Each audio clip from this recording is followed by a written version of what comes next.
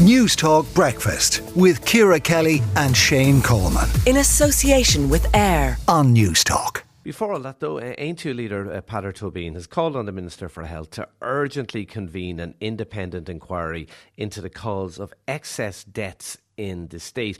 It comes after it was revealed to him that the number of excess deaths for each month in the past year was higher than the average number of deaths during the last 3 years prior to COVID-19. Anthony Staines, Professor of Health Systems at the School of Nursing and Human Sciences in DCU, joins us.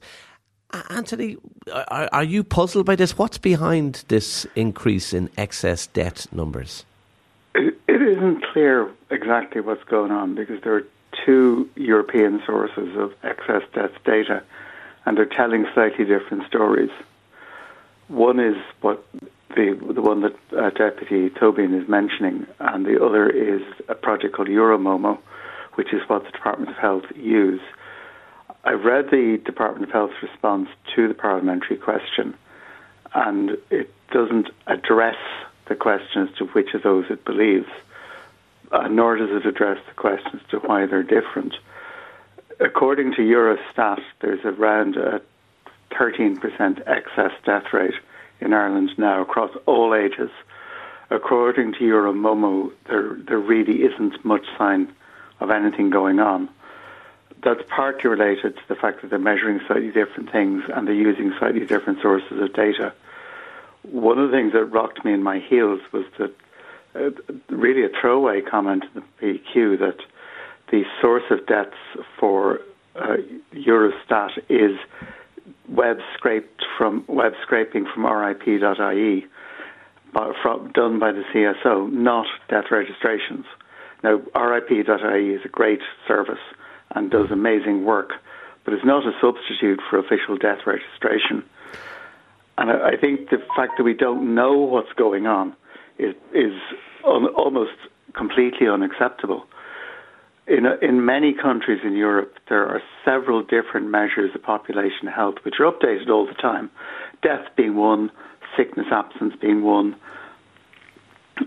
various other measures of health service use being one. And all of this is public information made readily available, analysed and interpreted by the Department of Health. Okay. That's the case in the UK, Germany, other places.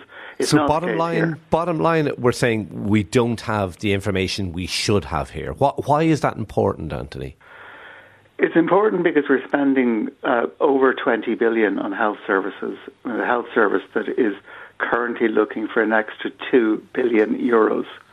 So we're spending an enormous amount of money in health services, but we're not getting the information we need. Every organisation in the business does a great deal of work to understand what it's doing, who's watching it, who's using their services. We're not doing that in this enormous business of healthcare. And as a result of that, the way we've designed our healthcare system isn't working terribly well. So we see enormous queues for services. We see people waiting in trolleys.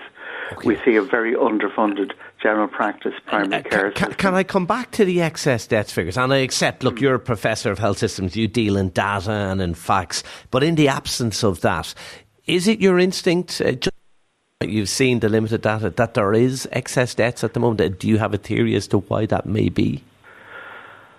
At the moment, I think there probably is a modest excess of deaths. Looking at the two sets of data and kind of squinting, there's certainly something to look at. There is a lot of COVID around, which is producing relatively small numbers of deaths because we have vaccines, and the vaccines are making an extraordinary difference. There's a health service which is buckling at the seams, and we've seen in the UK this contributes to excess deaths as well. So I think there's reason to believe there might be a small number of excess deaths. I don't think the excess reported by Eurostat is likely to be correct. I mean, that does seem a little high, but I don't know. Okay. I really don't know. I don't have a crystal ball on this. And I guess we should know.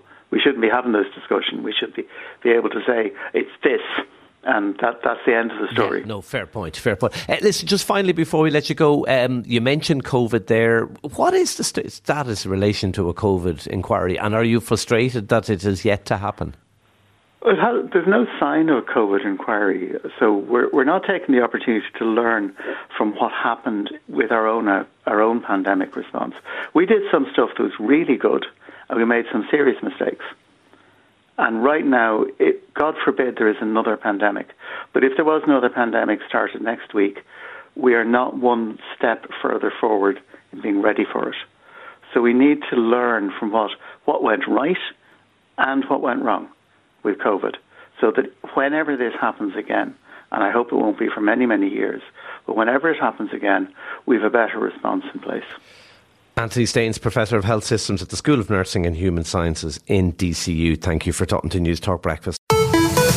Newstalk Breakfast with Ciara Kelly and Shane Coleman. In association with AIR On Newstalk.